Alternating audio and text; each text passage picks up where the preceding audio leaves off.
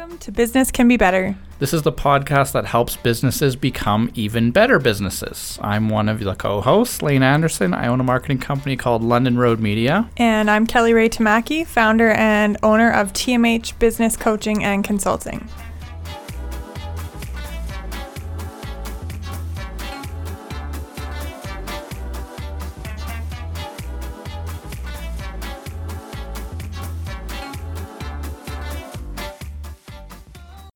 We're live for episode 25 of Business Can Be Better, but we're here to talk about the future of retail. I'm very excited. Something that's probably on your mind a lot as you've recently invested into a retail business and that's become part of your world. Yeah.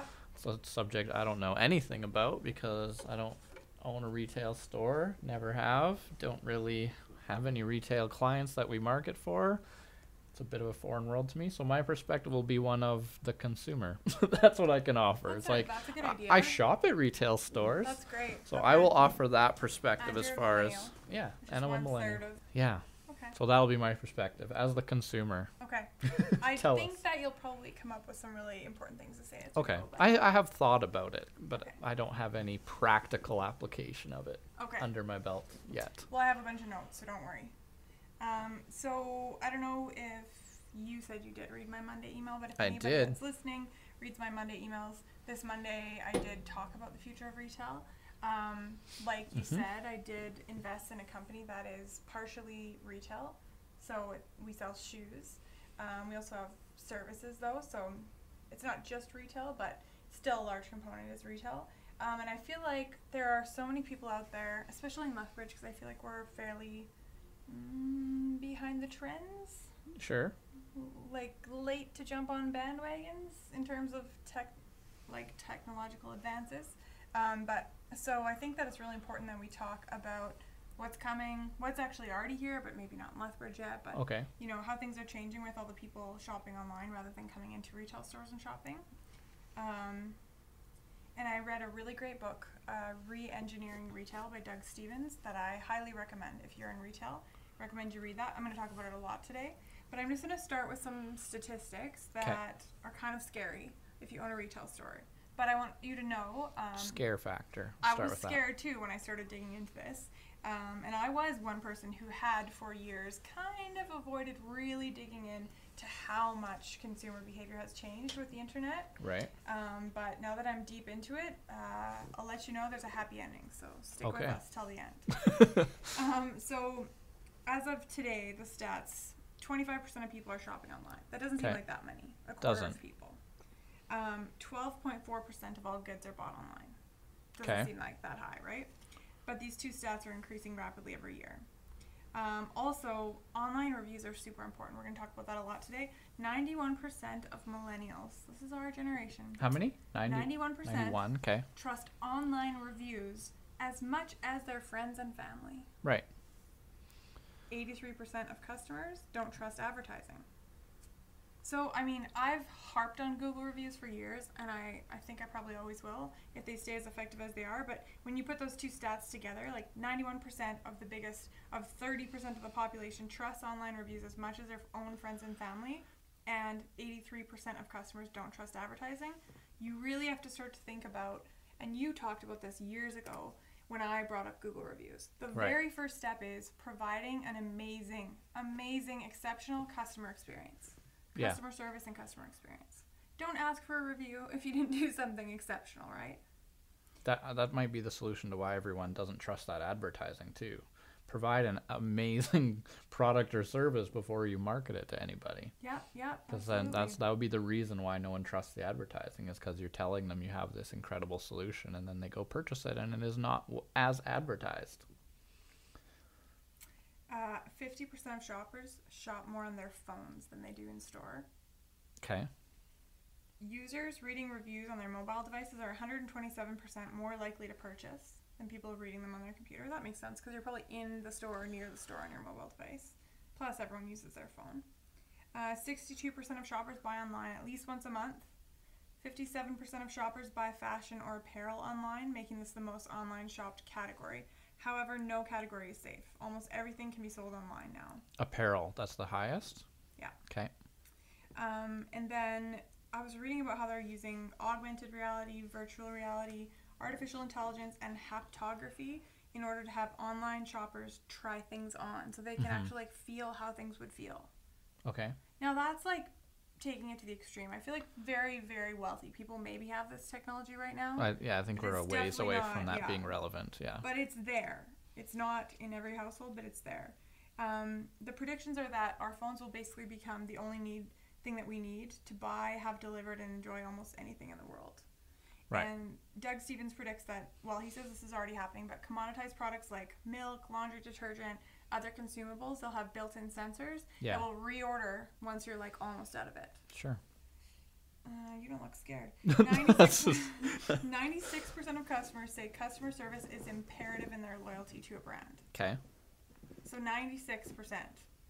And 96% of consumers say customer service is imperative in their loyalty to a brand.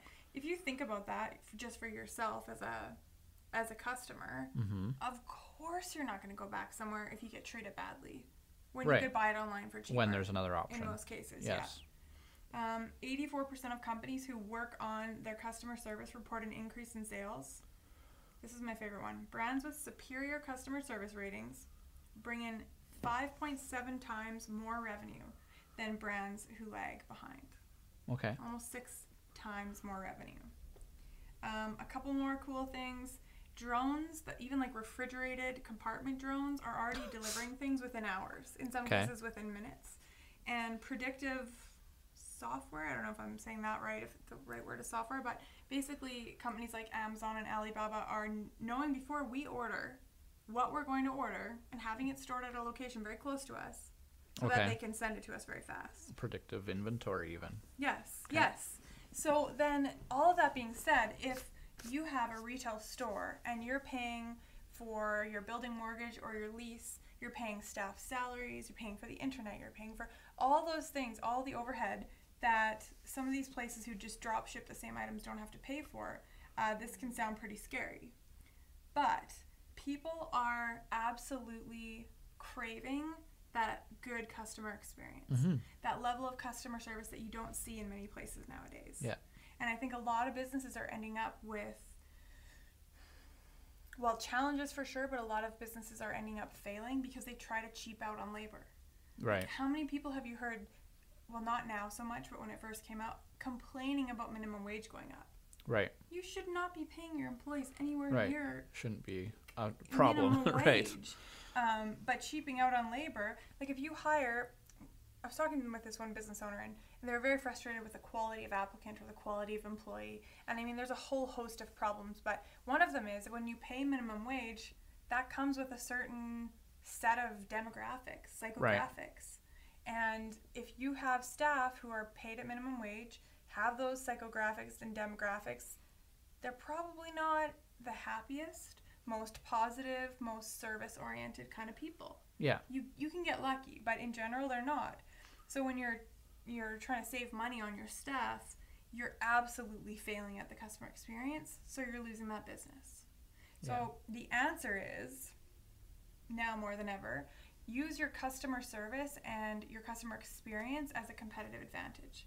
Like, make it so good that no one can beat you at it. No, I think it, like, what it does is it really opens up people's options. Whereas before, so we're in a small city where it was easy to be competitive without being that great because your options were limited just geographically. Yeah. And as soon as you add the internet and we become this global village and everything that enables, you are competing with a far more than what's available locally. And that's where in our small city, small businesses are now having to compete at a level that they've never had to before, where it was like, well, I can provide this product because I'm the only one in my neighborhood, and that's enough of a competitive advantage that it doesn't matter that my service is crappy, my inventory is limited, my marketing is non-existent, my, like, all of that didn't matter because They showed off their reviews. it doesn't matter. I was within a 5-minute drive of all of my customers, and I was the only one that was. So it's not that the technology, the only thing it changed was that it made local brick and mortar business compete with people outside of their geographic limitations. And now you have to find a way to compete at that level. And a lot of small business owners are not prepared to suddenly be this, I don't know, putting this much effort into their business. Like, it was just not as hard. And so it's not that there is an opportunity there. I think anytime you can list all of these, here's all these new challenges, means there's also a list of all the new opportunities, because you can be the one that figures out how to overcome that, right? We've said that before. But yeah, I don't see a lot of what you're listing as far as what these online companies can do well. There's a lot of gaps there that are still important to the consumer. Like you said, the customer experience and service. There's a lot of blue ocean there where online companies, like, so far, there is no type of technology that is going to give that same experience of having a face-to-face conversation with someone who remembers you from last week and cares about what you're doing, especially in our small city. Like, any large store we go into, it's likely that we'll run into someone we know and just have a conversation. Like, that's not being duplicated by or replicated by online stores. They're providing more selection, sometimes a better price, and more convenience, but they're not competing on much of the other things, many of the other things that are very important in consumer decisions. They still all count for a lot. So like you said, well, I don't think you look very scared about this. I'm not, I guess. I don't know. I don't feel, I also don't own a retail store, so it's hard for me to speak to it when there is people who I know have done business very well and have put in every effort to compete against online stores and ran amazing local experience-based, truly built community, amazing brand, and still went out of business. So it's not a retail store? Yeah, so it's not fair for me. What do they sell? Well, so the example of the one that we were talking about in our Facebook group was a guy who sold comic books and games and collectible figures, and there's a very big market for that. I mean, I am not in that, I don't know what's the right word, geek or nerd? I don't know what it is. They're different things, right? But I'm not in that. I'm not in that culture. But for those who are, I think we're probably in like the golden age of geeks and nerds being celebrated, right? Like, people who like comic books, maybe you could just call them that. No, geek and nerd, these are embraced terms. These are not. Okay. These are not. Like Big no Bang one's being Theory. offended. No. I love Big Bang Theory. Geeks and nerds are celebrated terms. So we are in like the golden age of those. For those people, there is a market to serve them more than there ever has been. So it's not that it's like, well, no one's buying comic books anymore. No one's buying games. Like, he is in a market that is in the golden age of should be thriving. And so I think I know quite a few people who, now I understand who we were talking about, but I know quite a few people who are just heartbroken. Absolutely. And they love to hang out there. Yeah. The atmosphere was amazing. So much community, it's an interesting customer experience, like, just absolutely, I think, killed it on every front you could have. Built-in monthly recurring revenue with subscriptions, because it's comic books, people want the newest issue, so he built that in, made it very convenient. Like, I think did everything he could. I mean, I don't know everything about his business, but everything in the conversations we've had and what I witnessed, I think did everything right, did everything you should do to compete, and still wasn't able to. So I say, well, I don't think I'm that scared, but I don't run retail, and I know people that I trust actually really, really did everything right and still weren't able to compete. So it's not fair for me to say, because I don't have that firsthand experience. So then, I mean, I wish he could be here, and I'm sure he's probably the only person who really knows we're talking about him. But is there nothing, like, was it price? Online was able to be way more cheap, like way more cost friendly, like? Yeah, I don't know. Like, I'm not one of his customers. I mean, I have shopped there before, but I'm not like one of his ideal type of customers. So I don't imagine he was any more expensive. Like, he would have been competitive.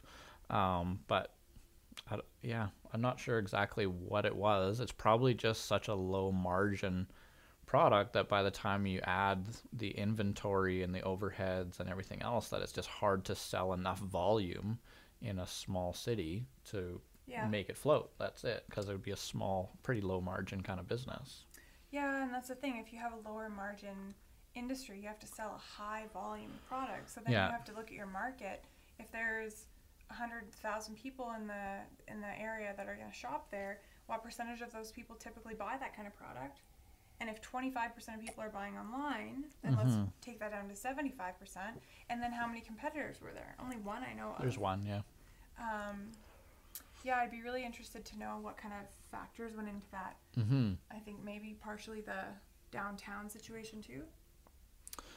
He's a pretty big advocate for downtown still being like a pretty popular destination. I definitely haven't seen foot traffic decrease downtown, so I haven't seen that at all. It's pretty hard to find a parking spot near his shop, so it seems like it's no problem getting people to the downtown. But I think, yeah, if you had a business that was it could survive, it could be profitable when you had one competitor and your market was this large and you split it 50-50 with that competitor, and now you're splitting it 50, or you're splitting it instead of 50-50, you're now more like 30% and then 40% going online or something. I mean, that's if you go to 50% market share to 30% because online moves in.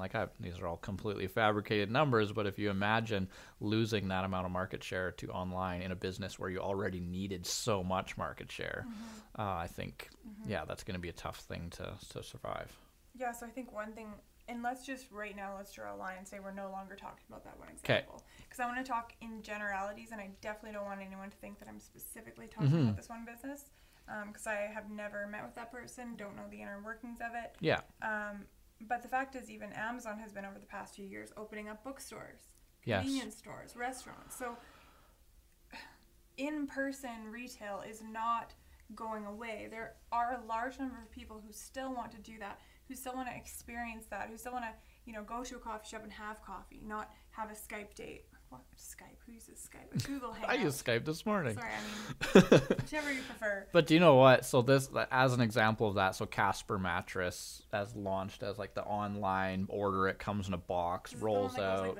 Those things, right? Where they're like, you don't go to the mattress store, which are just that like stereotypical, the cheesy salesman, we're going to sell you a mattress. Like, sales. It's sort of just that awful retail environment that online was just, like, it's not like online came in and undercut them. Like, they literally removed a bad customer experience and now made it positive. So, the one time we went to buy a bed, this lady said, "Please buy this. I need to feed my kids." That was like the last time I went to a furniture store. I'm like, not Tim, doing you that. can go buy the stuff from the furniture stores. Yeah. But they have a showroom. We were talking about, or we were kind of hearing about this at the conference I was at recently, and they're talking about how places like that have built a showroom now, and now they have a storefront, but they're not. And people, she was kind of addressing this. People are saying, like, look, obviously retail is still needed because people are going against the grain, doing this online business, and then realizing, like, oh, actually we're trying to be better, like evolve beyond retail, and now you're going back to retail, so obviously there's a need. But the argument was that's actually not why they do it. They're doing it because that retail store is basically a branding exercise. It is a complete loss. They are not making money off of that retail store. It's a branding exercise, and it's actually a marketing expense, not a revenue generator. And so I don't know that we can say that, well, look, Amazon and everyone's opening these retail stores.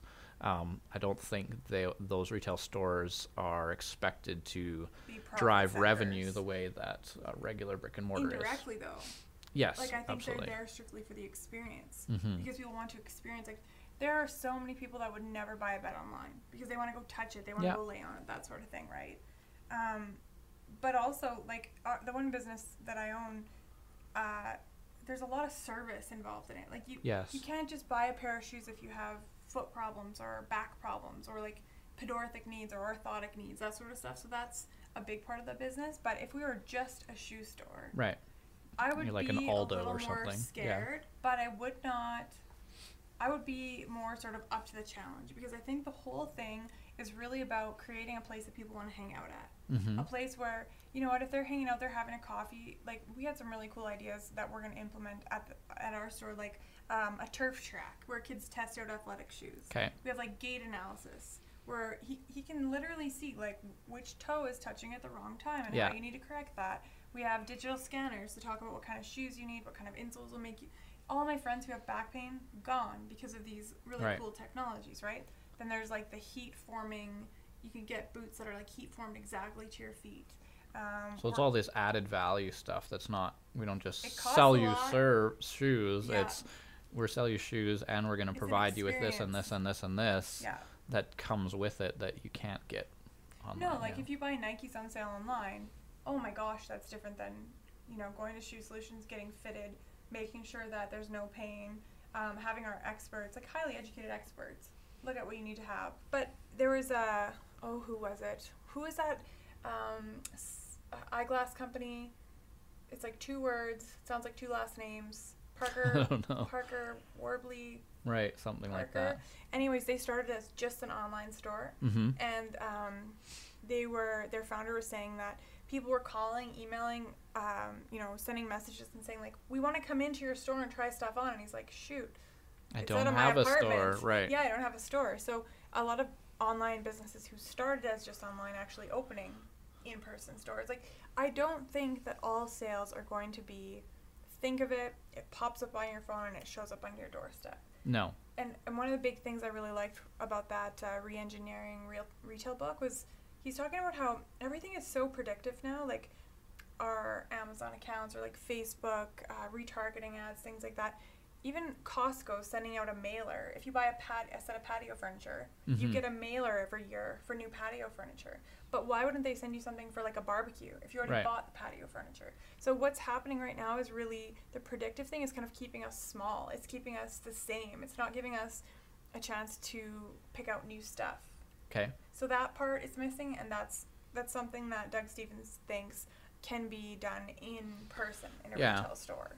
Yeah. Like, we don't want to be reduced to that, I guess. Like, I think of like cows being, funneled through the fences into the place they want people to Right. go.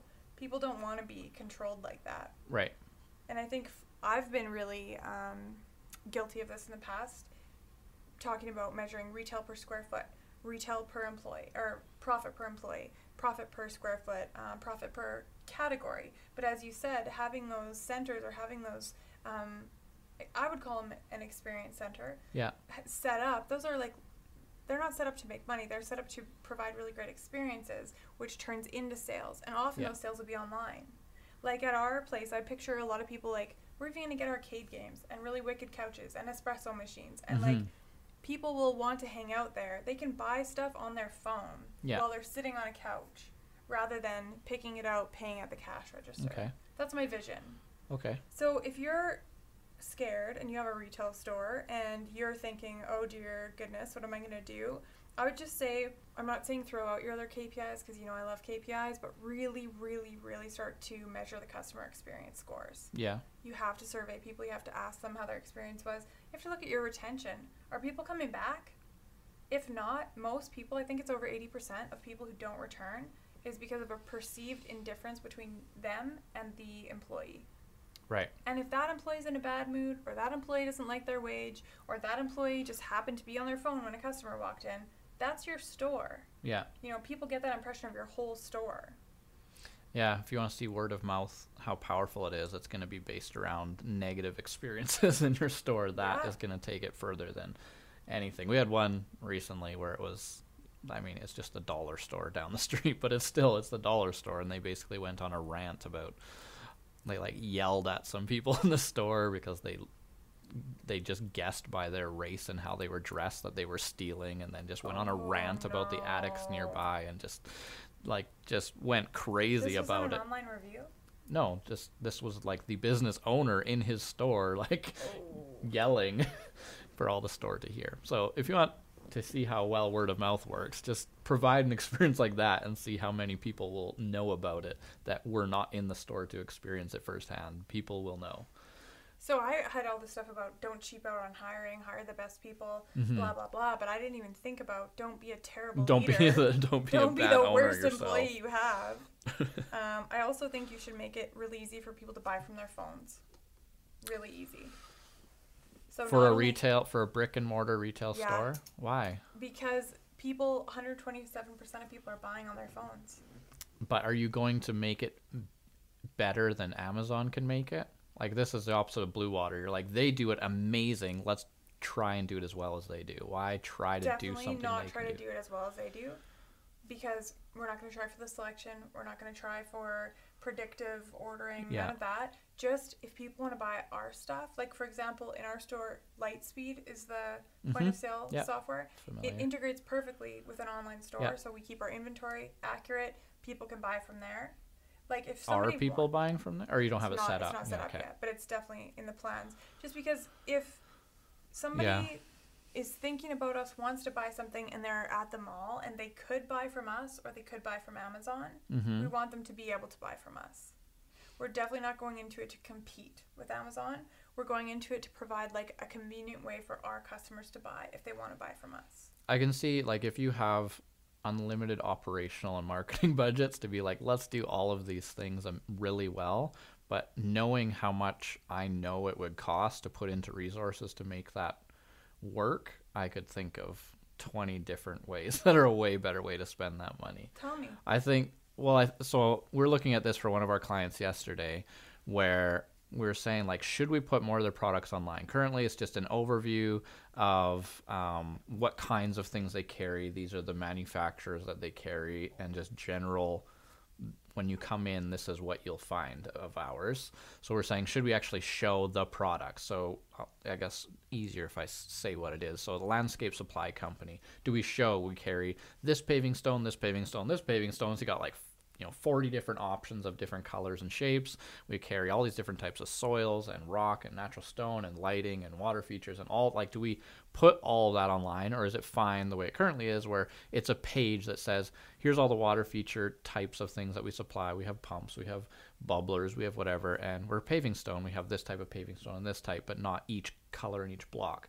One of their competitors in town has partially gone into the realm of showing the actual products. So they haven't got into paving stone because there's, they probably carry like 80 different types, and they don't want to put that inventory online. But they do have, we have plant, like gardening soil and lawn soil, and we have just filler, and we have mulch, and we have like just, 20 different products.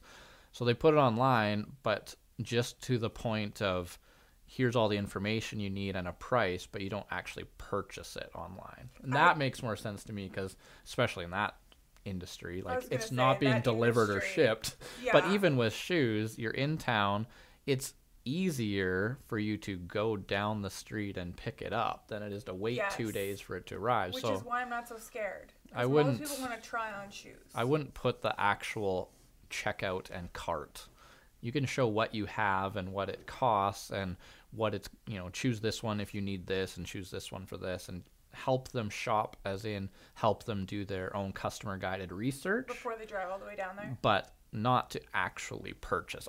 As a consumer, I can't imagine a scenario where I would say, I know the store is 3 blocks away, and I've never had this delivered to me in my shopping life, but I want to this time. The argument against it is like pizza and stuff like that, where it is right there and you have it delivered. But I don't know. I would don't say see landscaping. I agree with you. Landscaping supply with all the different things. I can't imagine that being. But it would be the cost benefit. It would be good to add all the information as far as price. Like, people especially want to know cost, and they would like to research it on their own before they're in front of a salesperson discussing price. They don't. Yes. That's not a situation people enjoy being in. Yes. But I can't imagine, as far as at least where the biggest opportunities are, I can't see putting the conversion on there. Like the local, there's a vitamin and supplement store locally that we've done some work for. Switched off of a franchise, now their own brand, new POS, new connection to Shopify, have every product and live inventory online, and I just don't can't see a store like that beating why. an online store. Yeah, exactly. So if Like, you're going to buy all. online, why buy from them? Why wouldn't you buy where there's more selection? Yeah. Probably better Cheaper. price.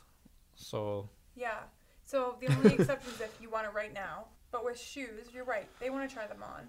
The main thing we were thinking of is like reordering. So there's a lot of people that actually buy the same pair of shoes every year. Like they just love them. So they want the newest model or whatever, things like that. Okay. And it's not just shoes. There's other things like accessories and stuff, right? Yeah. And it won't cost us a whole lot. It's just a little integration. I want our inventory accurate anyways. Mm-hmm. So would I go out and spend $10,000 on a new website so that people could shop online? No. But since it's not a huge leap, I want to be able to have that if they want it. Okay. Because a lot of our customers are so loyal. They love the people there. They love the way they get treated. I think the way people get treated is the most important thing. Right. And so if they want to buy something, at 2 a.m. when we're not open, we want them to have that option to buy from us. And then it's delivered?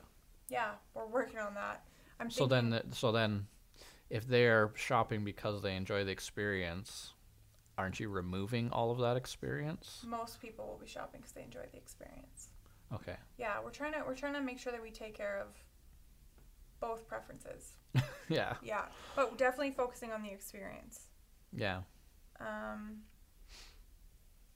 else did I Yeah, it's say? tough. Like in almost all cases, whenever it's like we always have to think of how consumer behavior already exists, and what we need to provide them just helps them do what they want to do more naturally. Yeah, don't right? try to like corral them. Exactly. Don't be like, no, we want you to shop this way. Yeah. And I've never searched a local brick and mortar store to place an online order in my life. Yeah, I would say, other than food. I absolutely don't think that's the way that it will go. Yeah. I think that it will be loyal customers or people who have already purchased from us who want to shop online this time.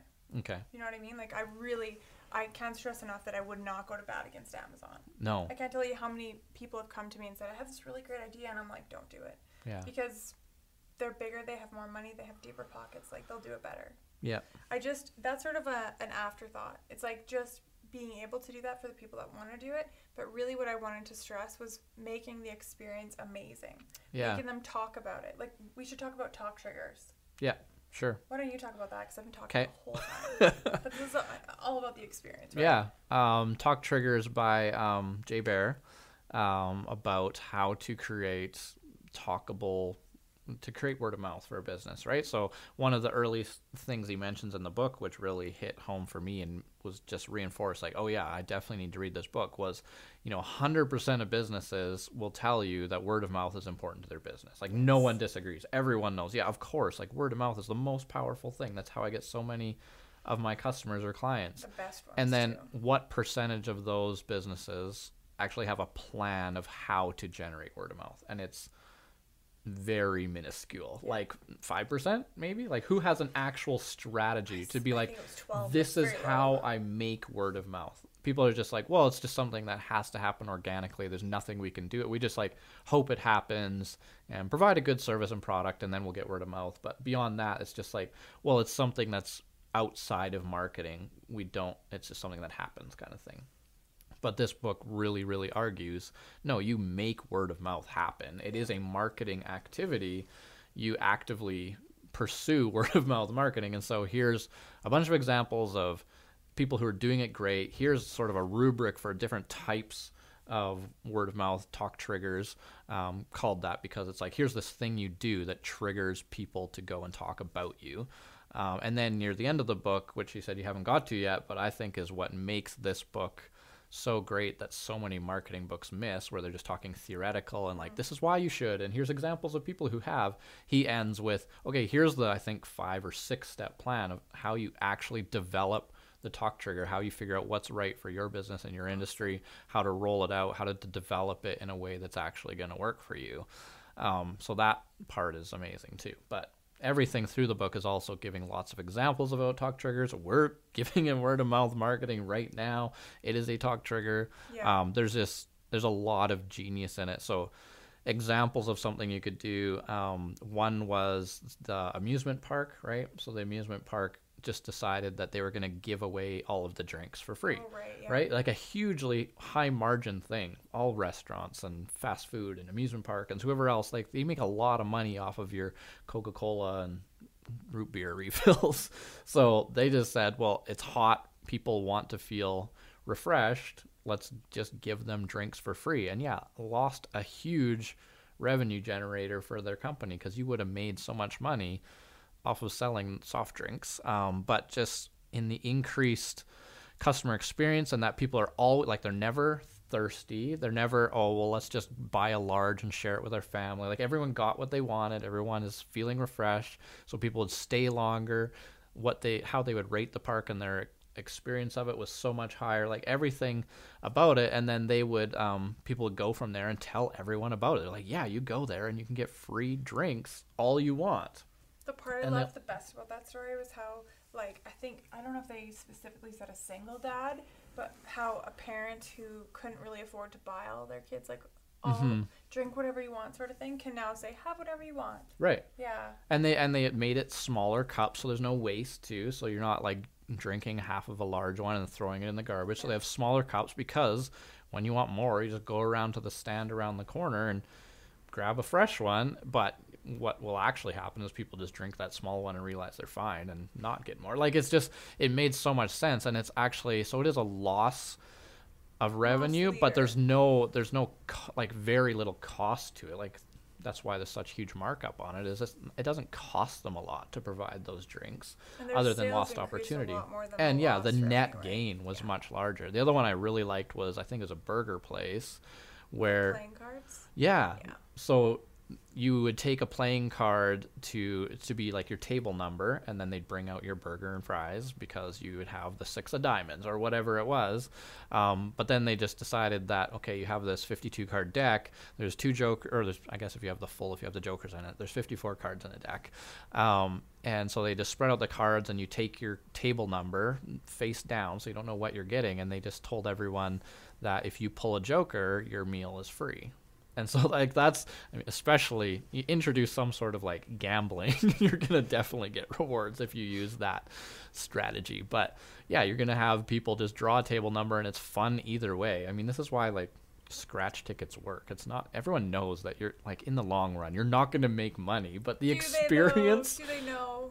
I think a lot of people know that you're not going to come out a winner in the long run. I think in the old days too, it's like you would tell your village, but now it's like, you tell everyone who reads the Google review, or you tell everyone who reads your tweet. But that experience of that moment of hope that you might win something is, it's even fun. If you don't win, that's why people buy scratchies. You buy a scratchy because for $5 you can imagine the possibility of winning $30,000, and it's that, like, anticipation that you're paying for. I think scratch tickets are a net win. You lost $5, but you gained something that I would spend $5 for an experience. Not often, but once in a while I was like, this was fun. That was a good $5. I got my start in the gambling poker industry, so maybe I will justify this more than others. But I think there is a non-monetary gain in those types of things, but especially what they tapped into. Like, I think it always is long-term monetary. No, yeah, I mean specifically like scratch tickets for them. 100% for a burger place to give away 1 or 2 meals out of every 54. It is absolutely going to be a net gain. Yeah, and then, I think we can talk about the customer experience and the customer service till we're blue in the face, but unless you're really collecting data on it, you don't really know how they feel. And I always butcher quotes, so I won't even try, but there's an old Maya Angelou quote about people remembering the way you made them feel, right?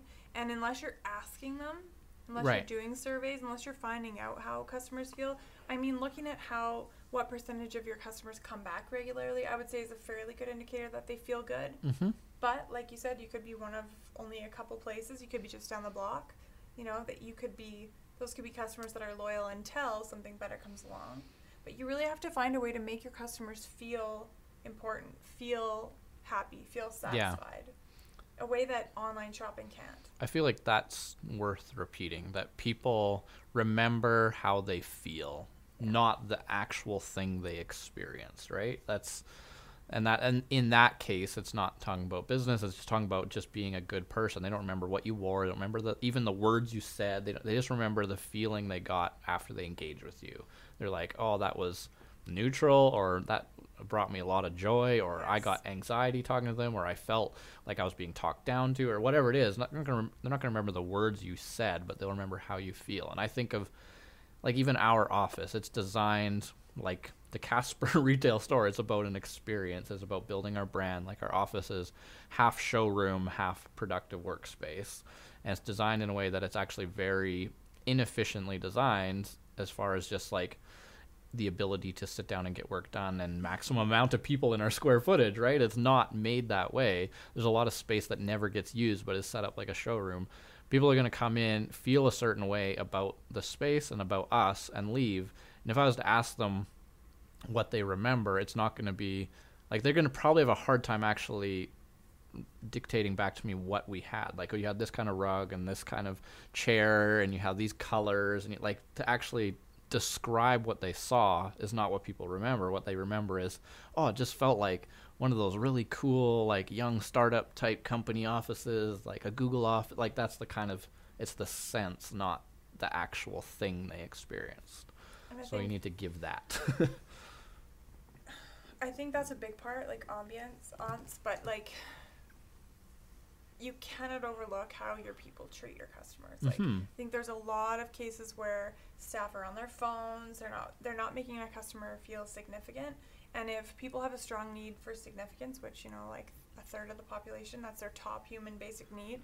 If they go in there and they need to feel important, and your staff member is like checking their Facebook, or probably not Facebook anymore. TikTok, yes. You know, that customer is going to feel like they're not important. They weren't treated the way that they should be. And word of mouth now, like, it's not just telling your neighbor, your friend, or your family. It's telling everyone who's following you on social media, or everyone's going to read those Google reviews, right? Yeah. Yeah. So you got to make people feel good. So is that the big thing? Customer service. The customer experience. Customer experience. Absolutely. Okay. We didn't talk about Sonos yet, but they have this really, they talked about, like, in re-engineering retail, they talked about Sonos as a really good example. They basically removed a lot of their inventory. So instead of having like thousands of stereos available to purchase in their location, they opened up like little soundproof, they look like modern like Friends apartments. That's how they describe them. And you go in there, you can play your own music, hook up your own phone, and experience the speakers and the stereo. Yeah. Experience it. And then you might have to actually get your stereo shipped to you. Like, they don't have it there for you to take. Right. But they're spending all this money on that square footage for people to feel the experience. And it's working like crazy. I was going to say gangbusters. Like gangbusters. Selling like hotcakes. What else can we say? So, but you think of IKEA doing something like that, right? I mean, they just have a warehouse in the back that you just get your rack number and you go find the thing and put it on a cart. I mean, that for a lot of different types of stores, that's the experience, that warehouse thing, right? Like, that's Costco, and that works in their own way, but IKEA has their warehouse, but then they have all this front stuff to just experience it, because that's important. Like, that doesn't, like, I mean, the products are still in the warehouse. You could just go buy them, but it's all about experiencing them and them providing you with an example of, or several examples of how you could use it, what it might look, how it would feel. Like, I wish this was my living room. Well, here's all the things you need to buy to make it your living room. And that's the thing that right now artificial intelligence cannot do, but a computer or a website, can't make you feel, well, there's got to be some examples, but a computer, a website, artificial intelligence can't make you feel the way real human connection can make you feel. And I think that a lot of people are missing that, especially since we've gone to more automation and But overall, as just a general strategy, I think the blue ocean thing is what's so important in this. Is there's a lot of things that online competition can do better than you, and that kind of has to be okay. Like, you can be upset about it, but what are you going to do about it? It's the reality of our market. And so you have to pivot and try doing new things, and that means just diving headfirst, full on, every resource you can possibly afford to put at it into the things that online can't do. Which is customer experience, which might be convenience location. I mean, don't make people drive half an hour across the city into some far corner of the industrial park. I mean, if we're talking about what online can't do, it can't get you that item in 15 minutes. That's true. But I mean, when we need stuff for our computer tonight, the first place we look is, okay, let's see who locally might have this. Absolutely. Getting it in 2 days from Amazon doesn't help me right now, right? So that is still important.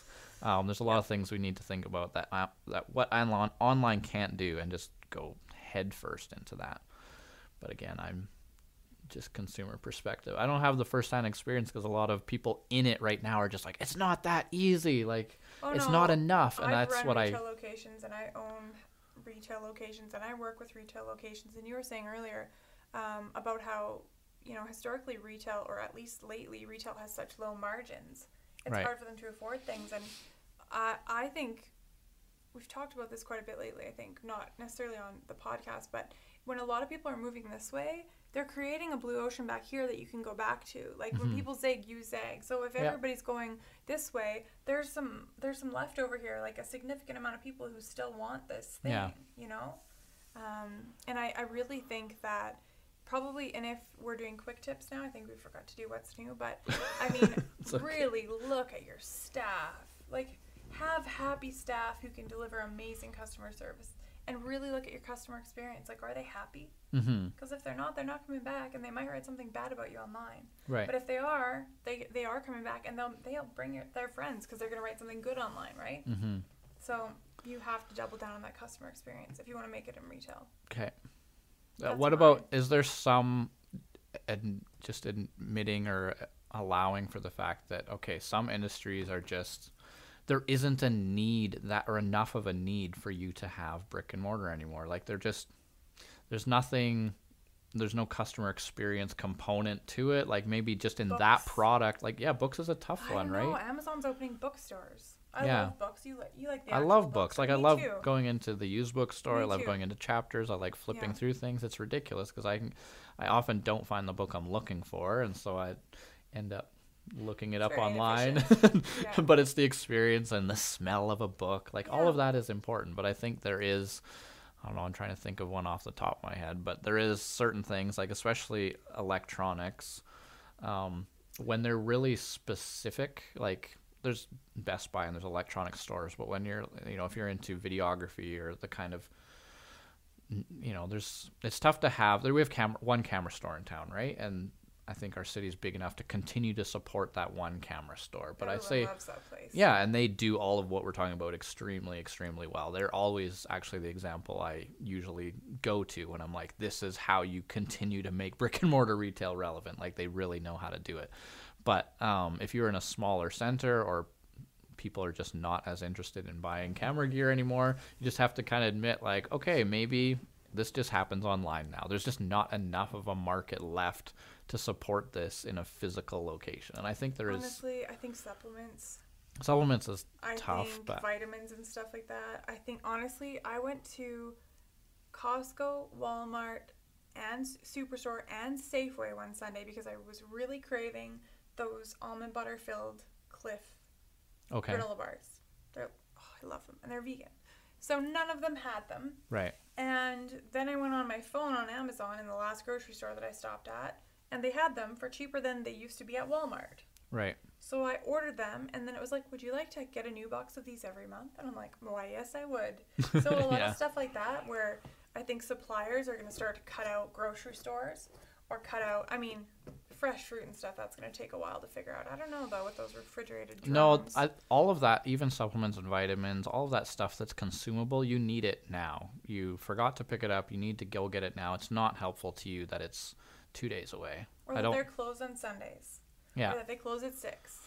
I think there's definitely some industries out there where there's just not enough of a market left when online takes over so much of your market share. However, if you're talking about like playing cards or something, like if you were, and there is a store, I don't know if they exist, I don't go into that mall anymore, but there is like a collectible, like you want your baseball cards, hockey cards, that kind of stuff. There's a store in town that sells those, or there was at least. I don't know if they still exist, but it's kind of like maybe that's one where it's going to be really tough to stay relevant when you go online and it's about the rarity of it, so you can't have it in inventory. It's like that stuff is, you kind of just have to be like, sorry, online kind of killed your industry. So yeah, I'm sure there's a handful of those, yeah. But I honestly think that most retail businesses can be revived and profitable and successful if they can build in way more of an experience-based model.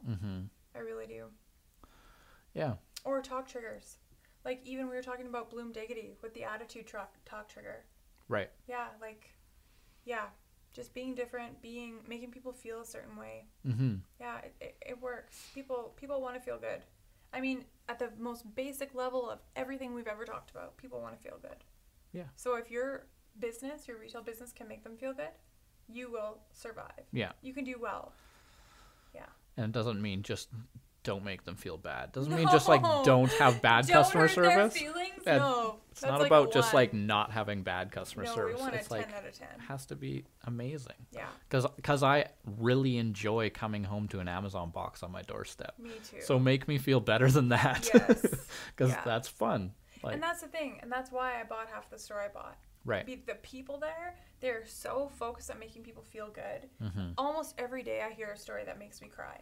You know, like one of my experiences with Ryan, the other owner, was when my father-in-law was really, really sick. He was in the hospital in Calgary.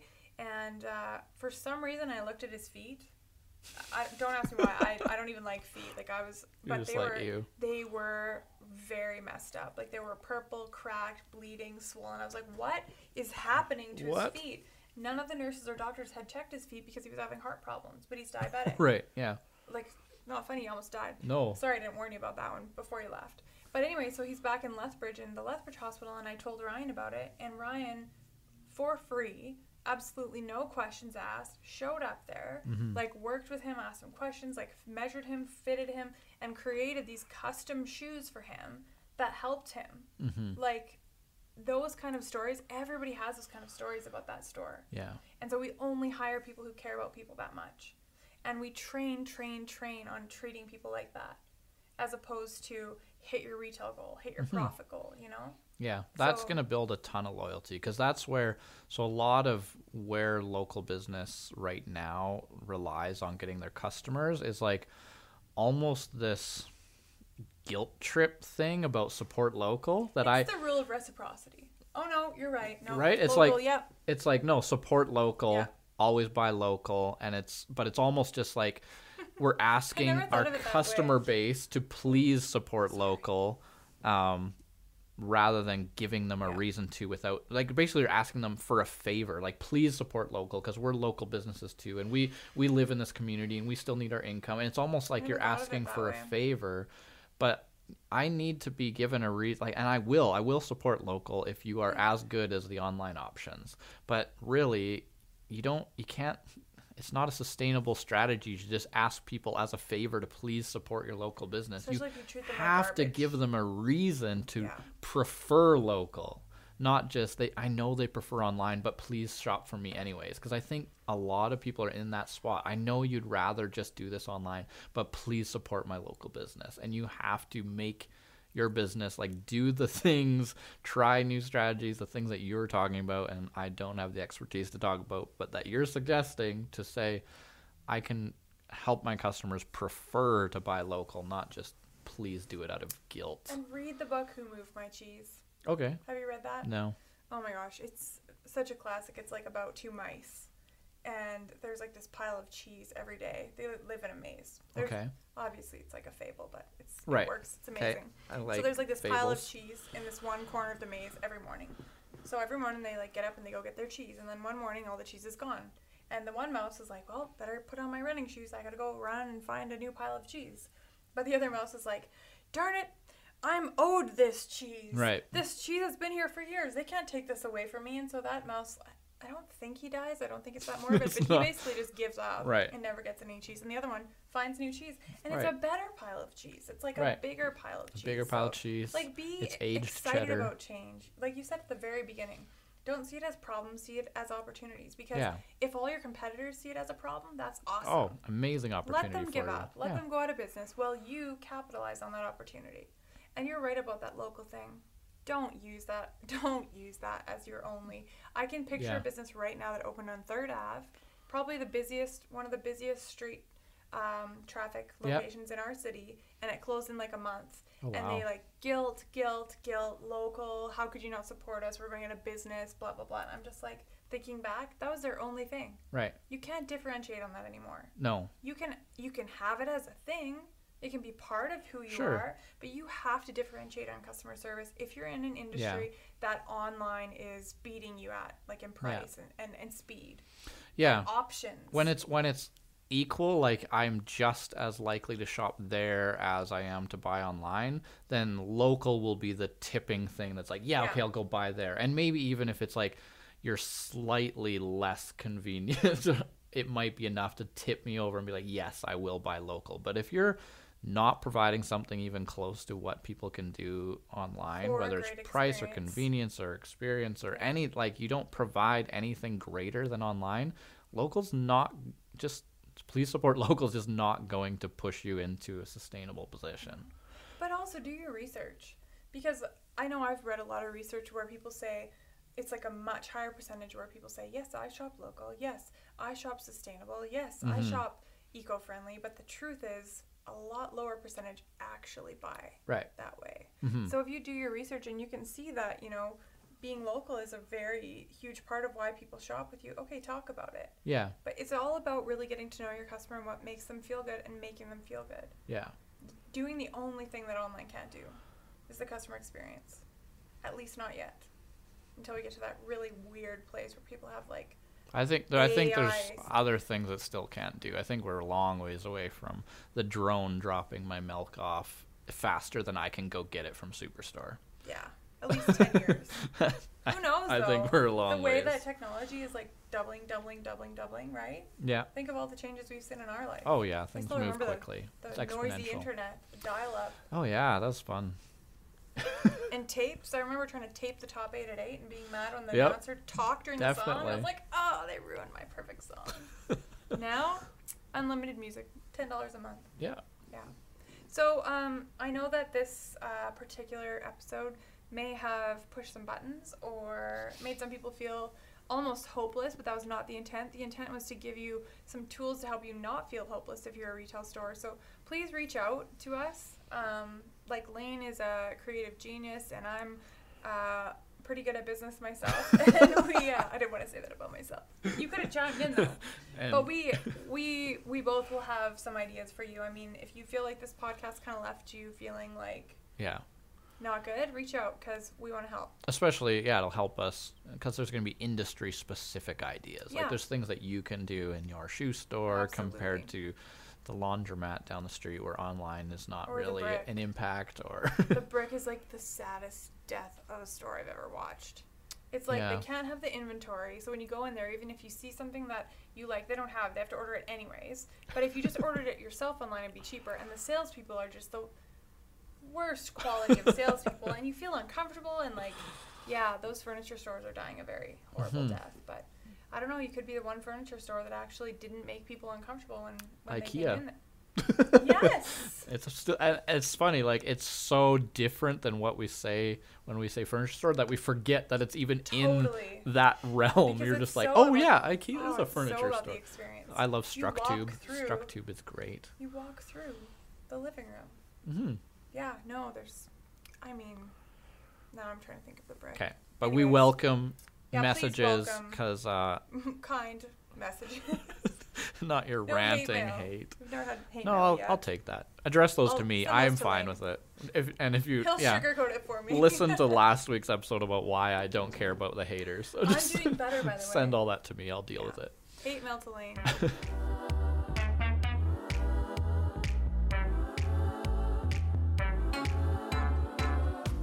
Kelly Ray has a quick tip for us. Oh, I think it was, okay, instead of just measuring sales, conversion rate, stuff I always tell you to measure customer satisfaction for sure, and measure retention for sure. Mm-hmm. Really start to listen to people. Figure out how you're making them feel. Okay. Because we want to double down on making them feel good. Yeah.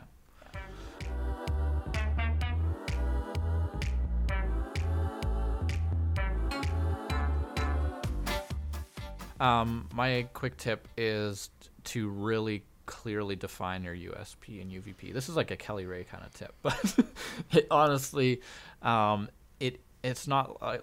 You can't just say, "Well, we did it once, we did it 10 years ago." Like it is different today. Yes. We are redoing ours right now. I spent 3 hours today thinking about what is our USP or UVP, whatever you want to call it. like, and really trying to dial it in, because our business has evolved in how we serve people and who we serve, and just, or at least narrowed in and knowing better who we serve and how we serve them. So we're doing a lot of work in trying to figure out what that is. That needs to be dialed in, because that's exactly how you compete with online. Your USP might have been, well, we have the best selection in this neighborhood, but now all of a sudden you're the best selection, but you have a lot more than your neighborhood to compete with. So now you need a new USP. It's like, like, you need to figure out what it is that is still uniquely valuable about your business that online doesn't change. Yeah, and I just want to make sure everyone knows that USP is like a unique selling proposition, or UVP is unique value proposition. Yeah. And yeah, it can change. And, you know, I want to actually put in a good word for the brick and mortar businesses, because that's my 20 years of experience, 19, almost 20, has all been brick and mortar businesses, and they've all done well, and they all continue to do well, because there's still room for us. Yeah. There's a lot of room, 75% still. You know, online has some competitive advantages that a brick and mortar store can't beat, but there are a lot of things that we can do better. And we focus on brick and mortars. We will not work with an online business. Right. So my whole coaching business is built on brick and mortar businesses. So I guess I want to end with that. Like, we still believe in you. Like, oh yeah, they're not going anywhere. You're not going anywhere. You just have to be. But there will be some weeding out the people who are not able to. And that's a good thing. Absolutely. If things are changing and all your competitors are like just complaining about it, just do something different. Right. Don't just join the pack. Read Who Moved My Cheese. It's so good. Okay.